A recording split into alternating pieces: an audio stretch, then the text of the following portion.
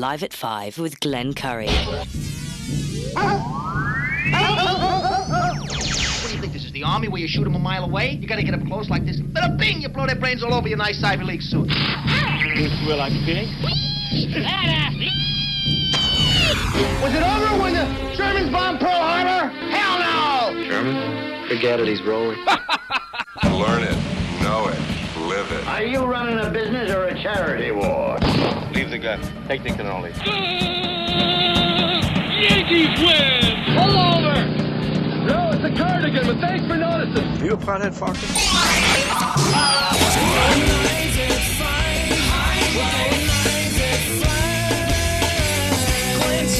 Telephones are ringing, overload mode in the 21st century. Driving home with my hand on the cell phone, pulling over, turning up and dialing till my fingers going. Live at 5, live at 5. This is Live at 5, Live at 5, Live at 5.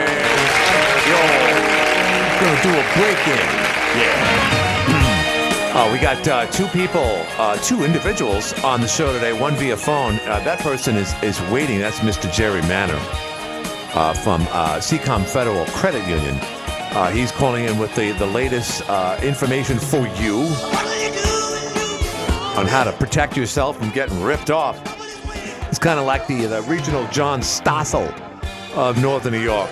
He's on the phone, and then followed by potential city council candidate or counselor, Mr. Ben Shoen. Sorry, he's a candidate now, but who knows? Based on the primary numbers, Ben might be a part of the city council in January of 2024. For now, let's go to the phones and speak with our friend Jerry Manor. Yes, it is. It is our friend Jerry Manor. Right on the button almost. I missed you by 30 seconds. 508 Jerry Manor from Seacomm Federal Credit Union. How you doing, Jerry? I'm doing great, Glenn. How are you? How about this weather, huh? Oh, it's off the charts. I think global warming works for Northern New York, Jerry. I really do. Well, apparently something's working for us. Yeah. It's been a beautiful week. I know it might be a little chilly at night, but I love it. This is terrific, isn't it? Yeah, it is. And by the way, this is since we started speaking to you in January of this year, Jerry. This is the longest span you and I haven't spoken here on the Live at 5 show. You called us, I believe, the final day of July. Yeah. And now look at it. It's 2 months later. I know. I'm sorry. I had some vacation time. I've been busy and so on. But, hey, we're back on track, right, my friend. Yes. Back on track. Big. And hockey season's starting, too, which is even better for you. Pretty soon. Yeah. Well, you know what Sunday is? What's Sunday? First day of October. Well, well, yeah. I thought it was something else, like Jerry's Manor Day or something. No. But October is kind of important when it comes to finances because guess what's starting up again? Interest rates. Oh, no, that probably, but they did not raise rates this past meeting. But no, student loan repayments. Oh, what's that mean? That means that people who've been on pause have to start repaying their student loans. Oh, wow. What? Oh is right. Yeah. So those of you out there who have student loans, hopefully you've already gotten yourself set up with your provider. And the best thing to do is make it automatic because, remember, what's automated gets done. But if you want more information, I'm no expert on student loans except I had to pay them for my daughters and for the Parent Plus loan. You know, Glenn, this is kind of scary, but when I went to college back in the 70s, yeah, it was reasonable enough. I didn't need a student loan. Right. But now it's crazy. But anyway. Well, no, let me ask you, where did you go? Just curious. SUNY Potsdam. Okay, good. So you went to SUNY school. Just, I can tell you how much my student loan was after 4 years at Oswego State between 81 and 85. It was roughly $11,000. I paid into it a little bit. It would have been more than that, but $11,000 for a 4-year undergraduate degree. I'm assuming yours was lower. I was fortunate because do you remember there used to be something called the Regents Scholarship? Yes.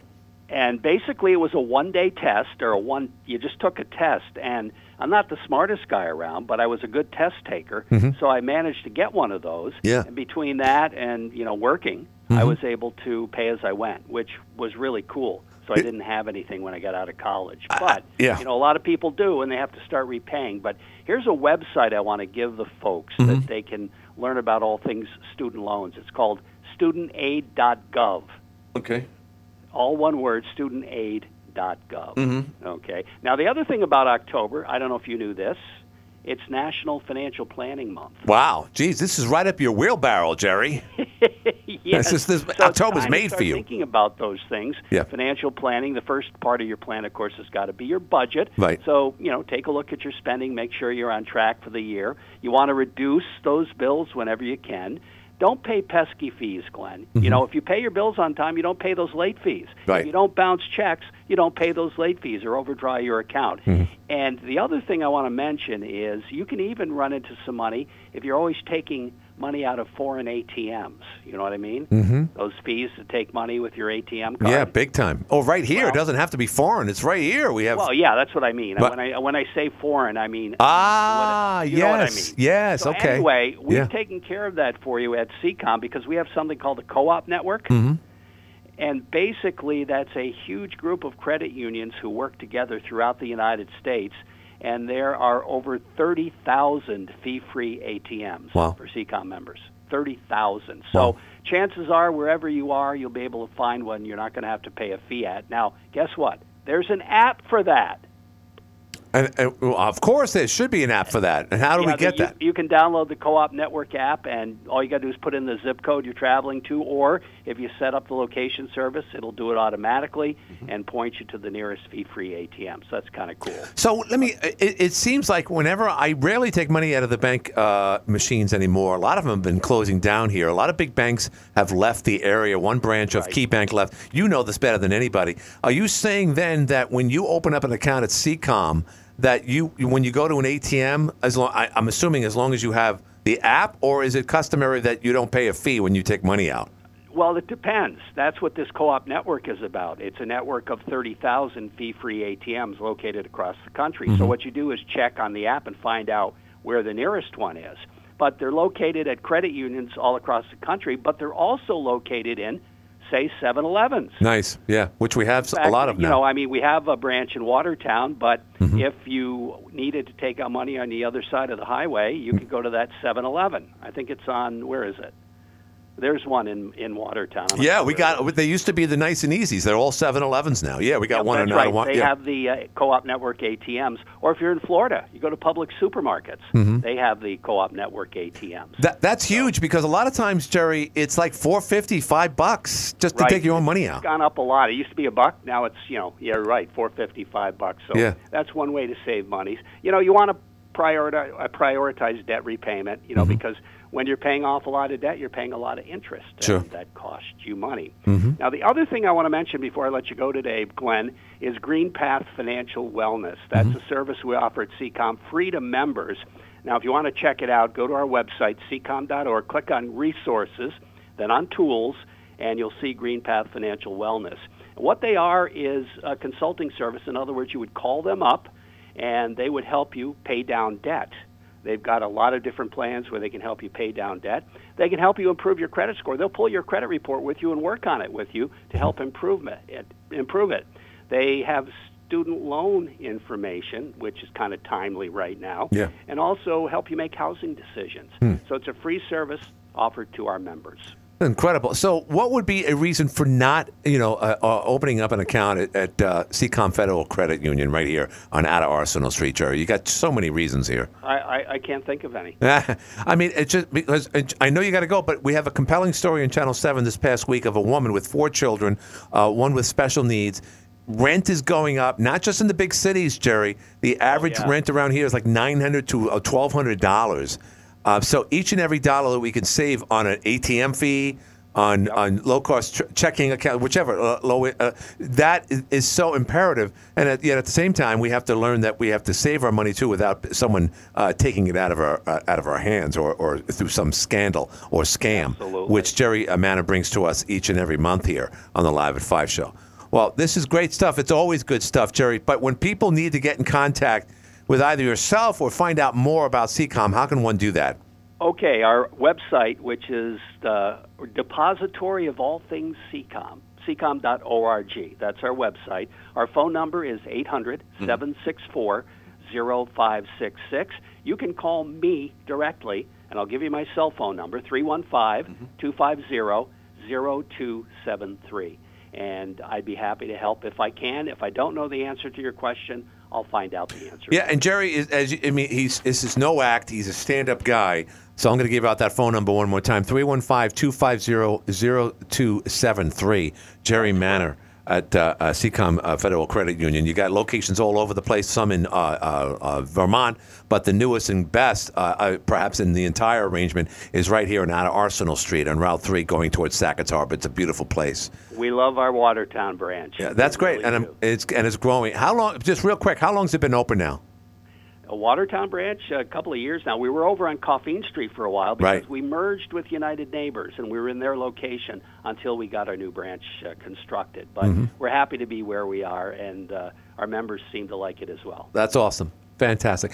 Jerry Manor, thank you very much, and we'll have to talk more about hockey next time in the month of October. Sounds like a plan. Great. Thank you, sir. Okay, take care, my friend. Yes, you too. Bye. That's Jerry Manor here on the Live at 5 show. A little bit quicker than I thought. I know Jerry had to get somewhere. And you can tell, he said, Glenn, this will be our last point. Typically, Jerry and I talk longer than that. I was planning on, talking to a city council candidate, Ben Shoen, but he is not in the building yet. So if Ben, if you're listening, and hopefully he's not locked out. I know Jim Levin was here, all dressed up in his ROTC shorts and shirt. We got to get him something. We got to get him something other than that. For a guy who always claims that he's broke, which he's not, he should have like a Paulie Walnut type of outfit from The Sopranos. Someone should, you know what? Let's do that. Let's get Jim some better clothes than that. Anyway, hopefully Ben is listening to me because he'll be calling in. Just to clear things up, I erroneously claimed on this program that there was a near altercation at a city council meeting. And I apologize for this earlier this week. I just want to reiterate, there was none. There were some words exchanged. But as you can tell, things are getting fiery on their existing council group. And that's been that case now for almost 2 years now. That's not a surprise. That's nothing new. But now we're getting closer and closer to the November date. Now, when is Election Day? You know what? I should know this off my top of my head. It looks like from the big old calendar on the wall that it's going to be Tuesday, the 7th of November. It's going to be an interesting day. But we already have a lot of data, and that data, of course, is from the June primaries, showing that there's 4 guys still running for city council for the 2 available seats. One of which, at the top of that list, is Dr. Kimball, and second of which was Mr. Ben Shoen. And then following up from there was Timothy Babcock. I don't know if necessarily in this order. I believe Babcock came in third, and then Mr. Leonard Spaziani came in fourth. Leonard's got some big-ass signs out there, and, of course, Babcock's got those low-profile signs that are closest to the ground, all 4 of which are looking for your vote on the Election Day. And, of course, in addition to that, we're going to have a new mayor come January 1st, right here in Watertown. And we do know, and Jeff Graham talked about this at length, I think today or yesterday, that we are going to have, obviously, our first female mayor in the history of Watertown. And that's a long ways. This city has been a city, rather, since 1869. We've always had a mayor since. And then it changed when William Shepherd developed what they call and it still is today, the managed system of government, with council representatives managed by on top of that, of course, a mayor. And throughout that entire period, I did raise the question about, a month ago or so, asking whether or not we've ever had a female run for the general election. I don't think that's ever happened. I think within the primary, yes. And who could wait a minute? No, I'm sorry. I forgot. It was Allison. I'm forgetting her last name. So sorry, Allison, who ran just last time. So I am mistaken. Here it is. I'm going back. Oh, first time in history. But we did have someone run against, of course, our current mayor. That's Mayor Jeff Smith. So anyway, that said, if you heard me, I was talking to Jerry Manor. And I tell you, I didn't see the full report. I saw the first half of Channel 7's report. Brendan Fraser, I think his name is. And he did a great job talking about, the new housing facilities, rentals in downtown Watertown. That was part one. Part two was kind of like on the personal side of what's going on in our city these days. Someone just texted me. I just want to know. Here's Ben. Ben's coming in right now. He might be getting a glass of water first. There he is. Oh, you mean, wait, Jim's been keeping you in his office all this time? Yeah. Oh, jeepers, I'm sorry. Well, this is good because we have more time than we thought. How you doing? You don't have to put the headsets on yet. There was a clunk. Move the microphone a little bit closer. This isn't the Jeff Graham show. No, just kidding. You want to be able to hear me? Yeah, but you know what? Yeah, of course. Ben Shoen with us, ladies and gentlemen. Give him a big hand. I was just going to check to see you weren't locked outside because someone texted me. That was me. It was you. All right. You're in Jim's office. I'm in Jim's office. Do you agree that we should get him a new outfit so he could work out in a while? You could say it, Ben. A workout outfit? A workout outfit. Oh, you definitely have to have an outfit for that. Yeah, but do you like what he's wearing right now? No comment. Yeah. All right, so anyway, great. So, well, thanks for being with us today. I was just talking about a lot of things, but just want to set the stage up here. Is rent too high in Watertown? I don't know. That's tough because, I mean, some places rent is really, I think, high, and other places it's not too bad. I guess it depends on the landlord, but there are a lot of things at play, a lot of factors that determine where rent is and who's your biggest purchaser of apartments or user of apartments. So who's driving those rent prices? You know, is it just Fort Drum? Is it Fort Drum and Jefferson County Social Services that are controlling those rent prices? Who is it? Good point. Because a lot of times, within the report on Channel 7, they did talk about Fort Drum and, how Fort Drum soldiers are getting allocated. And that's been the case now for a long time. But, I remember, I rented not that long ago in the early 2000s, and I was literally renting a place for like $350. That's really cheap. I remember when I was a lot younger, probably in the 90s, that, an average 1 or 2 bedroom was maybe $350. Right. So if you do inflation from that to now, you could see if we're even close, that probably put us around $800. And I think we're more than that. You were more than that. But, yeah. I really don't think it's just Fort Drum. I think there are other factors at play why rent's so expensive in Watertown. And it's not just here. It's everywhere. But I shouldn't say everywhere, because if you go up to St. Lawrence County, you can get a house for like less than $1,000. But times have changed. Of course, that's something that, as if you became part of council, and the odds are pretty good based on the primary. We'll get that in a little bit. But you really wouldn't have any control over rent control or anything like that. No, it's free market as far as rentals go. I mean, people buy houses and they invest in them, and that's their livelihood for a lot of them. So there's not a lot that council could do except try to make sure that the housing that is available is fair, safe, and clean for everybody. The particular story on Channel 7, a woman with 4 children, one of which with special needs, and she can't sleep at night. I really feel for her, Ben. I'm sure you do too. Yeah, it's extremely difficult. I couldn't imagine being in the situation where you can't afford to live somewhere. Yeah, yes, I absolutely agree. All right, so you're in the how long? You and I have talked about this during the primary a couple months back. How long have you been in the contracting business? About 25 years. So within that, I have found, Ben, working here, dealing with, like, for instance, yesterday I went to a small service shop, and I learned a lot within the 10, 15 minutes I was in there. I've learned the latest as far as, inspections and how the state the bureaucracy requires them to jump through hoops just to do one vehicle. You have to be on camera. You got to fill it out. You got to do it this way. You got to use their ribbon ink. You got to do all that stuff. So you learn from, I don't know anything about fixing cars, but I do know a lot more now about his situation there.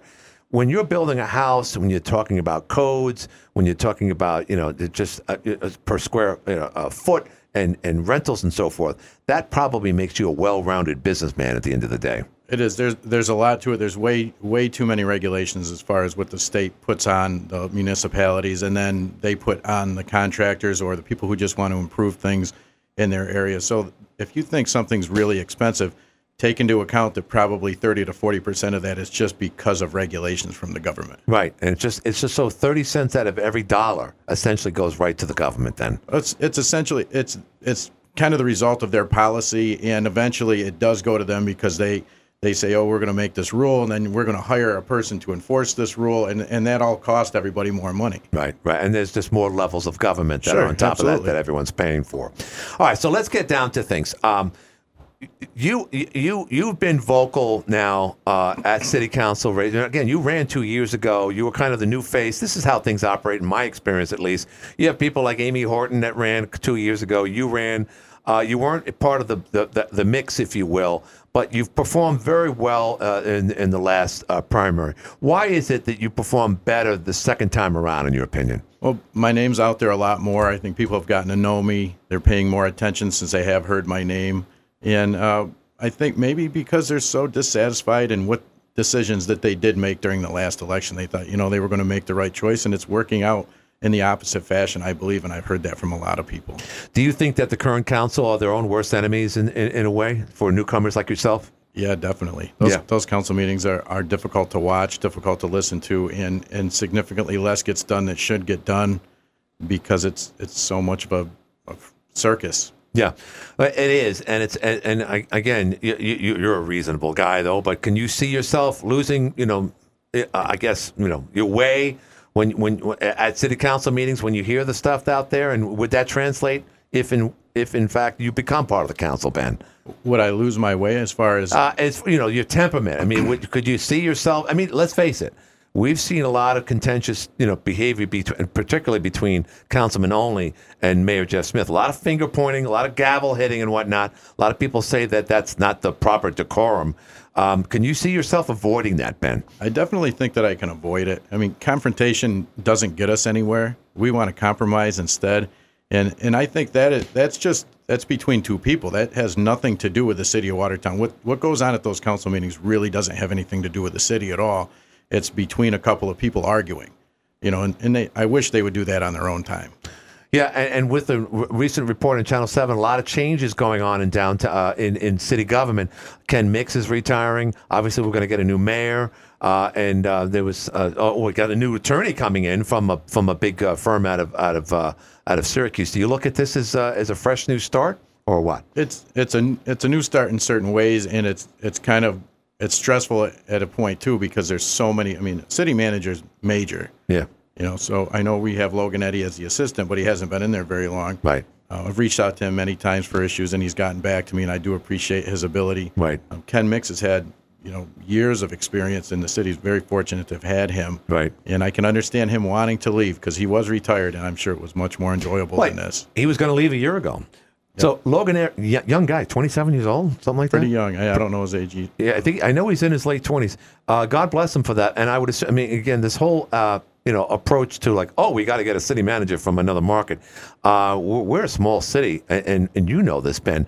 It's best to get someone who knows the area, who knows the climate, and I mean that literally, the way of life. Because typically you get a manager here, you don't know what you're going to get. The last guy we got from out of town looked like he was something out of a 70s porn movie and whatnot, and he just didn't work out. So Ken Mix obviously was the answer, should have been the answer from the outset. Do you feel good about hiring someone like a young Mr. Eddy that is very familiar with the area? He was born and raised here.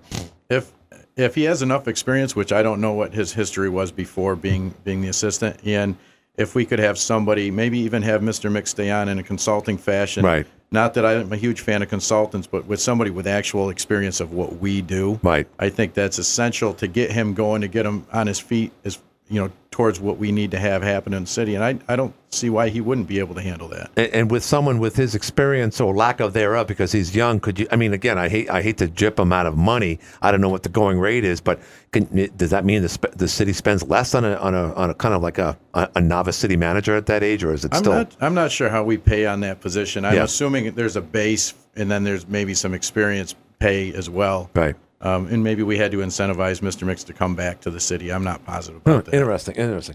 All right, so let's get down to business as far as Court Street is concerned. The one thing I remember you was talking about, and I said the same thing, a lot of people are worried.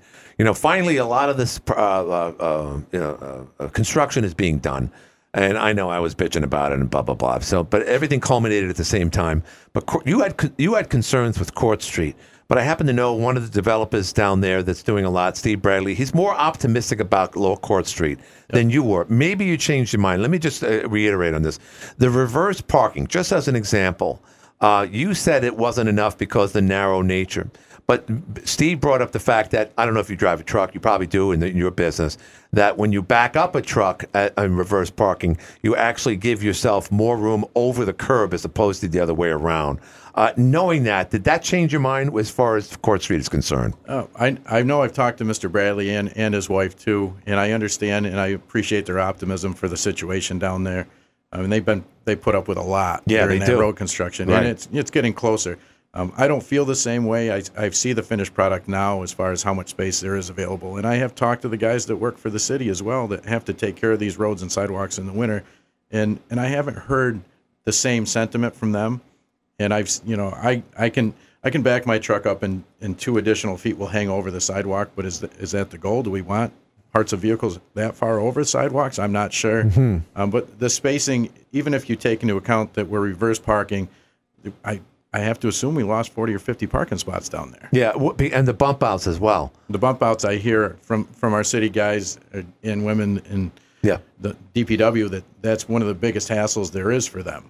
I mean, to build them? No, to have to work around those things because we have plows that are so wide, right, and these things stick out so far and they can't get by them. Right. So is that as a function? I mean, again, you're talking about city planning, you're talking about engineers.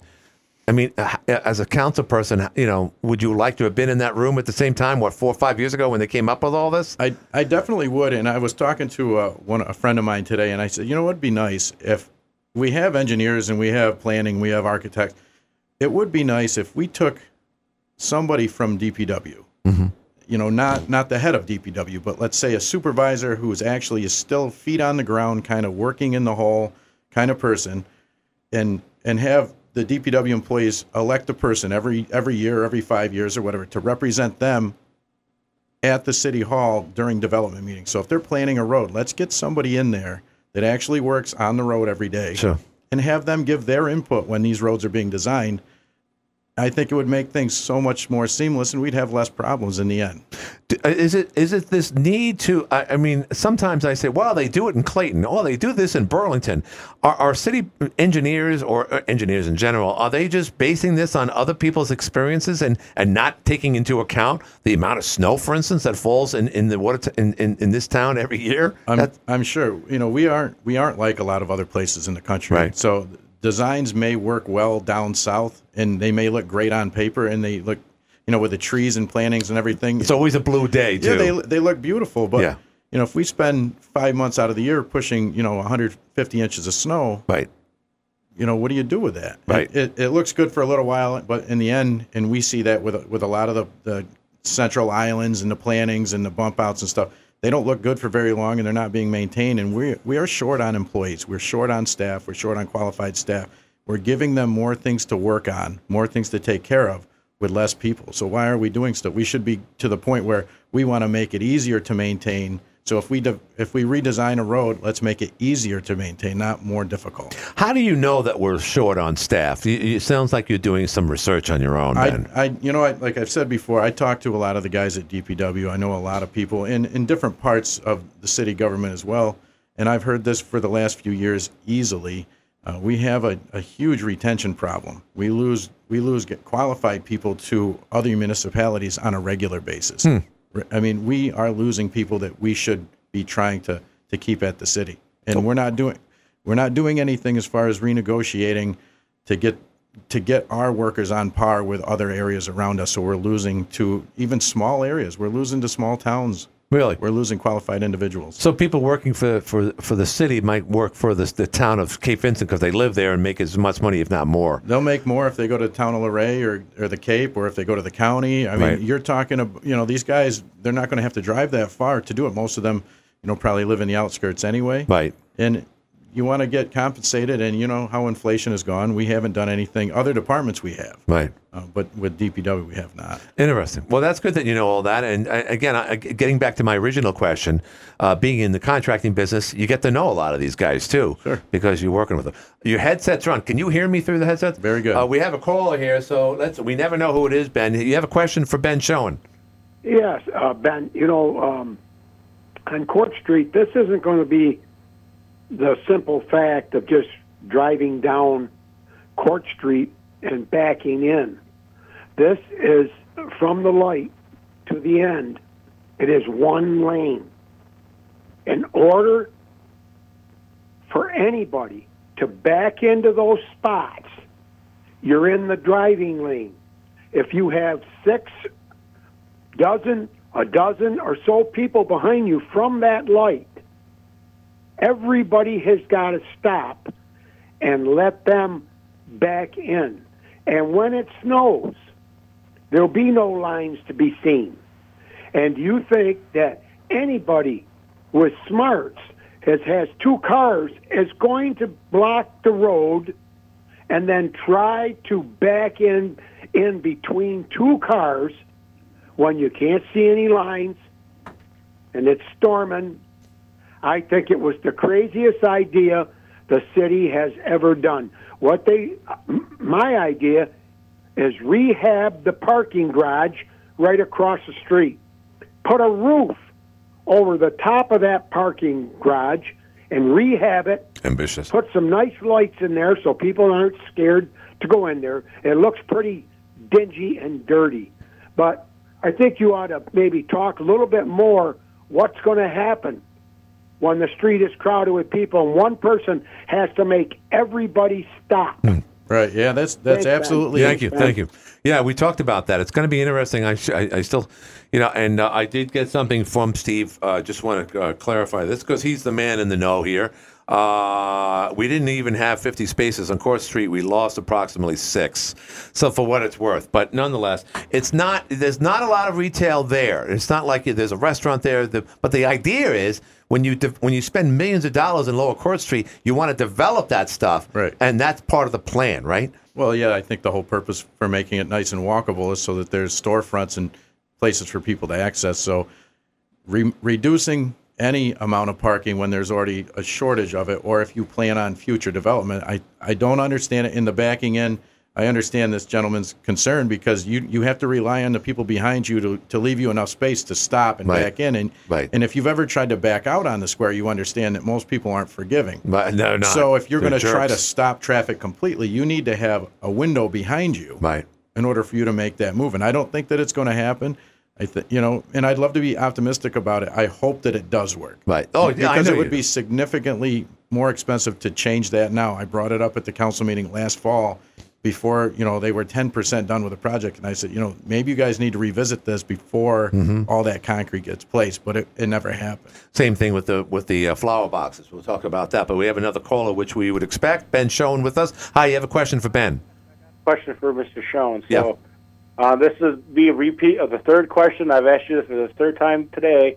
That what is your stance on the 3 flagpoles and the flags that are flown at City Hall? So that's my question. All right, that's of course, as you know him as we all know him as Flat Earth Donnie. What say you? Oh, Donnie, I've answered this question many times to Donnie. I've always thought that government doesn't have a place in special interest groups at all. So the only flag, I said this at council meetings multiple times before they put the flagpoles in.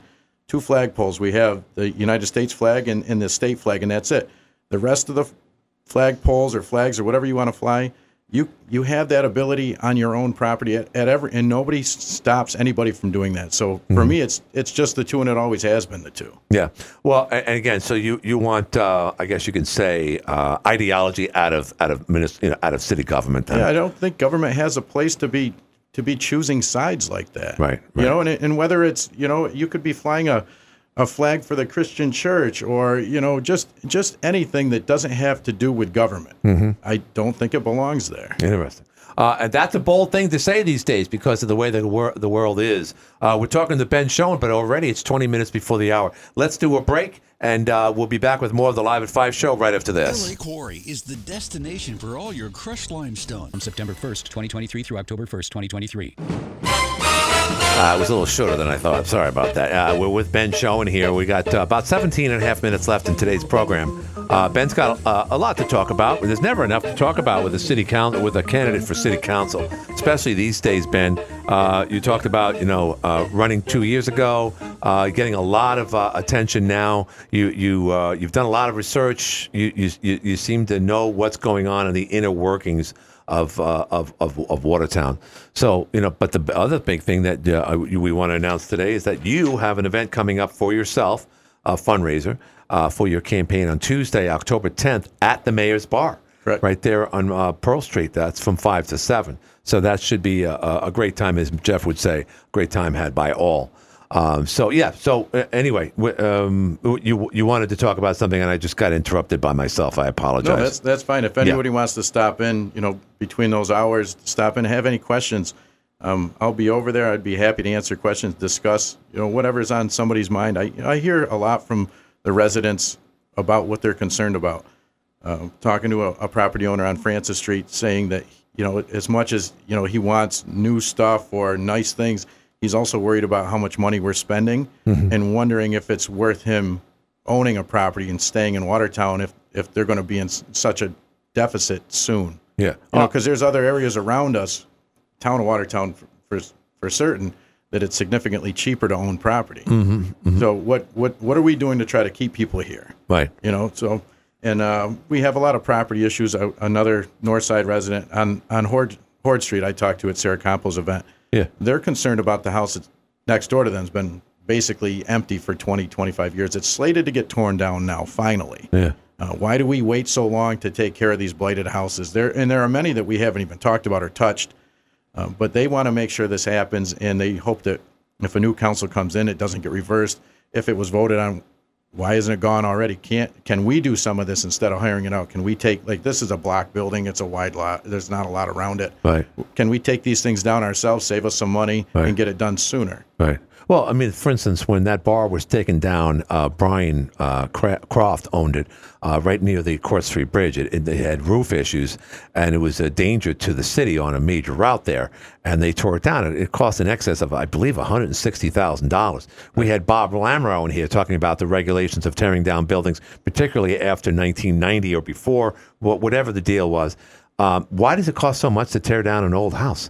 Well, there's a lot of regulations there. They do asbestos testing and lead testing, and you have to remediate this stuff. So you have to have a special company come in to take the products off, and then they put it in a dumpster, put plastic bags. So you're paying significantly more money for stuff like that. But if you were the homeowner and you decided you wanted to tear down your own house, you get the permit. You don't do any of that. Just tear it down with no special bagging or dust control or anything. So.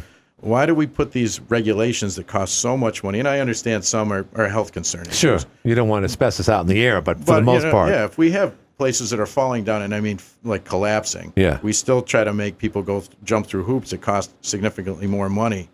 And for what? Yeah. It's going to the same exact place as if the homeowner did it themselves and put it in a hefty bag.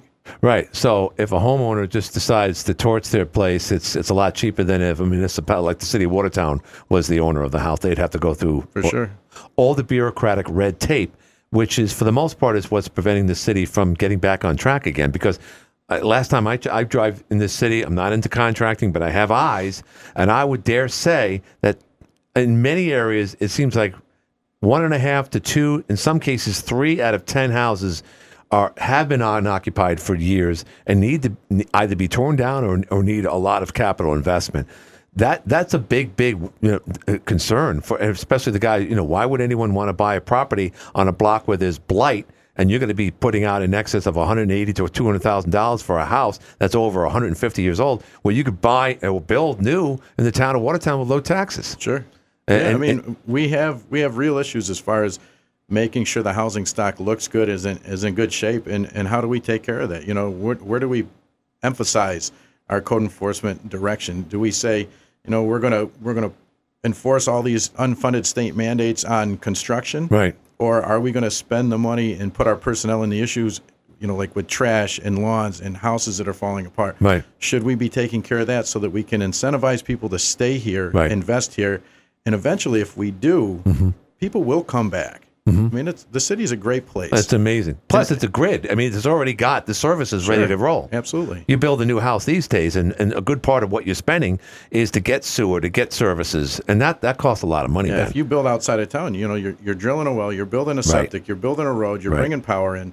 So there are a lot of barriers there, but people are recovering those costs significantly faster because they're not paying city taxes, and they're not having to deal with any other issues. The crime and other things that happen in front of your face regularly in Watertown. Do you think that crime is on the rise in Watertown? Oh, definitely. Why so? Just curious. I mean, I see it. I see open air drug use. I see open air alcohol consumption all over the place. I see, theft. People pushing shopping carts up and down the streets. Those shopping carts come from stores. That's theft in itself. Sure. I've found empty boxes from stolen products on, people are just dumping the stuff when they steal it. I hear stories from store owners. I mean, stuff that most people, and most of the time, does not get reported. Right. And a lot of times it never even gets enforced because the police aren't allowed to do anything if it's under a certain amount of money, with bail reform and everything that's going on. So there's a lot of crime that is going unnoticed by the regular public. Do you think we're in a hopeless scenario right now, Ben? No, I don't think so. I think, there are small changes that can be made to get us back to being able to be safe and comfortable and have people happy to be here again. Fantastic. Let's go to the phone. Someone's waiting to speak. Actually, we have two callers. Hi, you're on the air. You have a question for Ben? Yeah, Mr. Shoen. Yeah. I believe over 30% of the property in this city is tax exempt. Am I wrong on that, or? It's probably 40%. More, yeah. I think it may have been 40% years ago, and it's definitely gone up since then. Do you agree? It's definitely a problem, absolutely. Is there any way we can get after some of these nonprofits, or is that a losing battle? No, there are things that can be done within the state's laws as far as taxation. I know you can't tax their properties per se, but there are ways that we can get some funding from the nonprofits, and it can be. I think there's a nonprofit at every street corner in this city, if I'm not mistaken. Yeah, that's a high percentage, in my opinion. Yep. So we've lost millions of dollars of taxable property in just the last couple of years. People. Is that one of your ideas? Pardon? You want to load up on hiring more employees for the city? No, I want to just staff the departments the way that we have them budgeted. So we have budgeted for, like, say, DPW, if we're down 8 or 9 people, we have that budgeted. That's not overstaffing. We're just short on those. We already put that in our budget to spend the money, but we're short on those employees. We're not, and it really drives morale down for the people that are there because they're doing way more than they really should be doing. Well, I don't know about that. Well, I mean, why not? That's a little bit extra. Most of these people did not live in the city. Right. I believe. Yeah, they don't live in this area, but they want our money. Look at the fire department. A high percentage of firemen do not live in the city limits. Yep, and that definitely happens. It's harder to retain people, so our pool of employees is smaller. So if we start adding those regulations, we may not be able to fill those vacancies at all. So maybe you could look at people that are in the highest pay brackets in the city, our highest paid employees. Maybe we could mandate that they have to be city residents, but I don't even know if that's possible. Yeah, you can put a residency law on the books, but we don't seem to want to. I don't think that's ever going to happen. No, I know that you could, but I'm worrying about being able to keep people. Municipalities. But here in the city, I don't believe the city manager lives in the city, Mr. Mix. I don't believe. Does he? No, he doesn't. I think he lives in Lafargeville. Oh, I don't think I'm wrong on that. Wow. Well, thanks for running, Mr. Shoen. Well, Appreciate it. thank you. I appreciate the call. No problem. Thanks, Glenn. No problem. So you talk to a lot of people at these events. Getting back to just real quick. I mean, the lack of decorum that we've been seeing. Is that the way of politics though these days? We're seeing it at all levels. Did you see the debate last night? I I turned it off. I don't watch any news or political TV, right? Because it doesn't serve a purpose really to me anymore. It's gotten to the point where it's all about them. It's not about the people they're supposed to serve. Right. So no, I don't. And as far as ours, yeah, ours wasn't that bad a few years ago. Mm-hmm. No, it wasn't. There were disagreements, right? But they were civil, right? And something changed a couple years ago. Sure. And you can decide on your own what that is. No, I know what it is. But for me, we know what it is. Yeah, we don't have to be there though. Right. And how you run a meeting will affect that. Mm-hmm. And if you fight back, what are you fighting against? Just say your piece, make your point, and if somebody doesn't agree with you, then they don't agree with you. Right. But we can definitely have these meetings civilly and get way more done. And eventually, I think everybody on council will eventually start to enjoy each other again. Yeah, I mean that's something that, like you said, I've been up here 34. This is my 35th year, And I've never seen such behavior before in my life. And it brings the worst out of people because a lot of people are pointing the finger, oh, the mayor is just as bad. But I think his buttons were pushed, Ben. I really think that. And we never saw that before. And Jeff, for the most part, has been in politics for decades. Sure. You can get fiery every now and then. I think that's necessary, but not like what we've been seeing. Hi, you're on the air. You have a question for Ben? Yeah, I do. I know where Ben stands. I see him at the council meetings. I know where Mr. Babcock stands because he ran for office before, and I know where Sarah Campo stands. But the one thing is, and I know I see him sitting in the audience at the meetings, but nobody hears from him as the front runner. I'm wondering, what's his position on anything? Kimball. He hasn't come on the show. He doesn't call in. He hasn't made himself available that I could see. He got a lot of votes because he's got the doctor in front of his name. But other than that, I don't know if Mr. Shoen has spoken to him, has gotten any feedback by sitting near him at a council meeting or what. But I'm just curious if he has any idea what's going on with that, and I'll listen on fair. Great, thank you very much.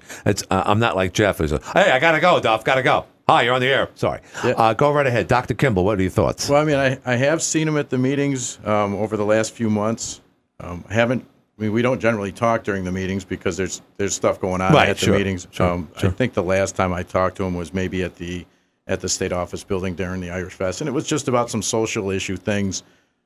But other than that, I really don't know his position, and I haven't heard it. I've heard a couple times when he did talk at council about financial things, and I believe I agree with him on our financial issues that we're having. Right. He's, from what I know, he's not into the big spending and the wasteful spending like the current council has done, right, or a few of the members. So other than that, I really don't know. I mean, there's one particular caller, we know him as Tim. He says, well, that's not, he's a liberal, he's a progressive.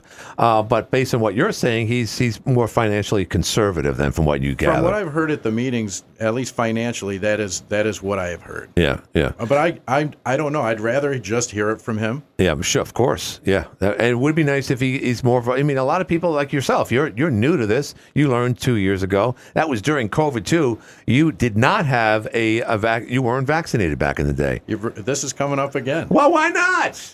I wish I was on. Well, it doesn't have anything to do with city politics. But well, it says a lot about you, though, Ben. Right. It does. Personally, I wish I never got vaccinated. Yeah, I really do. I think it's affected my life. As far as pretty much anything I do, it's going to be my decision. So whether it's something that I purchase or the clothes that I wear or what I do for my own health, that will be my decision. And I, for the most part, will not succumb to any peer pressure at all. Right. And I think the same thing would happen on council. I'm going to listen to people, especially the constituents, because that's who, if I get on, who I will be working for. Right. But it'll be me who's making that decision. It won't be an outside influence who's calling me up and saying you need to do this, you need to do this, I'm going to make those decisions. And you're not going to sign any non-disclosure deal. A non-disclosure when spending someone else's money seems like it should actually be illegal. Yeah, I agree, and Mayor Jeff Graham feels the same way. I still don't know how that happened. Hi, you're on the air. Do you have a question for Ben Shoen? Yeah, I do. So Ben, I was wondering. What's your position on the ethics committee or whatever, that's being formed against Mr. Olney? That's one question. And I wanted to answer something, about, inside the city and why people want to live here. And what I see and what I've seen in the last year or so with block parties and the streetscape project on Court Street really looking good now. It's about the services inside the city because I just recently moved back inside here, and I'm seeing a lot of good things that have happened. And I really don't appreciate, the vitriol against Lisa, Mr. Spaziani running now, and, especially Cliff. I think that he's a good man. He's raised his family here in the city of Watertown. His boys have graduated the same school you graduated from. I just want to know your opinion on this ethics board. And if you talk about, wasting time on the city council and the drama, and you say you don't watch TV, I believe that's what we need on the council. We don't need the drama, and we just need to keep moving forward. And the Y Project, that's another positive thing going on. There's just a lot of good things going on that I just don't think are being talked about. Gotcha. All right. So if you could have a good day, and thank you for taking my call. I appreciate it. Wow, gee, that was a lot. Sounds like a progressive. Yeah. The ethics thing, to me, that's a difficult proposition because if you do remove somebody that was voted into office, it seems sort of like suppressing democracy. Right.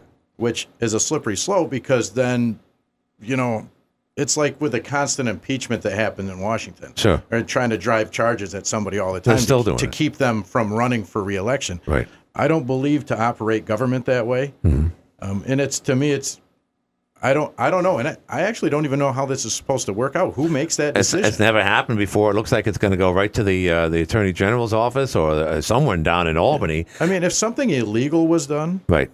And it broke a state law, and, right. and that is the punishment for it. Then yes, I'm fully in support of it. I do not know how that's supposed to work. So this might be a distraction that we really don't need, or just move on. You wouldn't look into the whole ethics committee at all. If they were proven to break the law, then yes. I mean, if somebody breaks the law that's working for the government, they should be held accountable just like anybody else. Believe it or not, we're running out of time. I just got to ask you about the flower beds on Lower Washington Street. Should they be removed or not? I spoke about this at meetings prior, before they had put all the final concrete around them, right, and suggested that they take them out before it cost us too much money. That didn't happen. So the council that voted to take them out now voted to let it go until everything was completely done, which to me makes no sense because at the time there was a suggestion of $40,000. Now it's $200,000. It jumped up so much. But because I know construction, I know once you finalize something, it's going to cost way more. So you know all that stuff, and it seems like that's why you're running. You're very seasoned, despite the fact that you've never ran for. You have a family, you have children. I have a daughter. You have a daughter, and you live right on Academy Street. You revitalized a house that was sitting dormant for a while. Sure. And you've done a lot of other things. I wish I could talk to you more, but Jim stole some time for you because right now we got 15 seconds. How can people find out more about your event? Stop over to the Mayor's Bar October 10th, 5 to 7. Come in and ask me some questions. Right there, October 7th on Pearl October 10th, 5 to 7. Gotcha. All right, thank you, Ben. AM 1240 WE10 Watertown makes this legal. Up next, CBS News. This is CBS News on the Hour.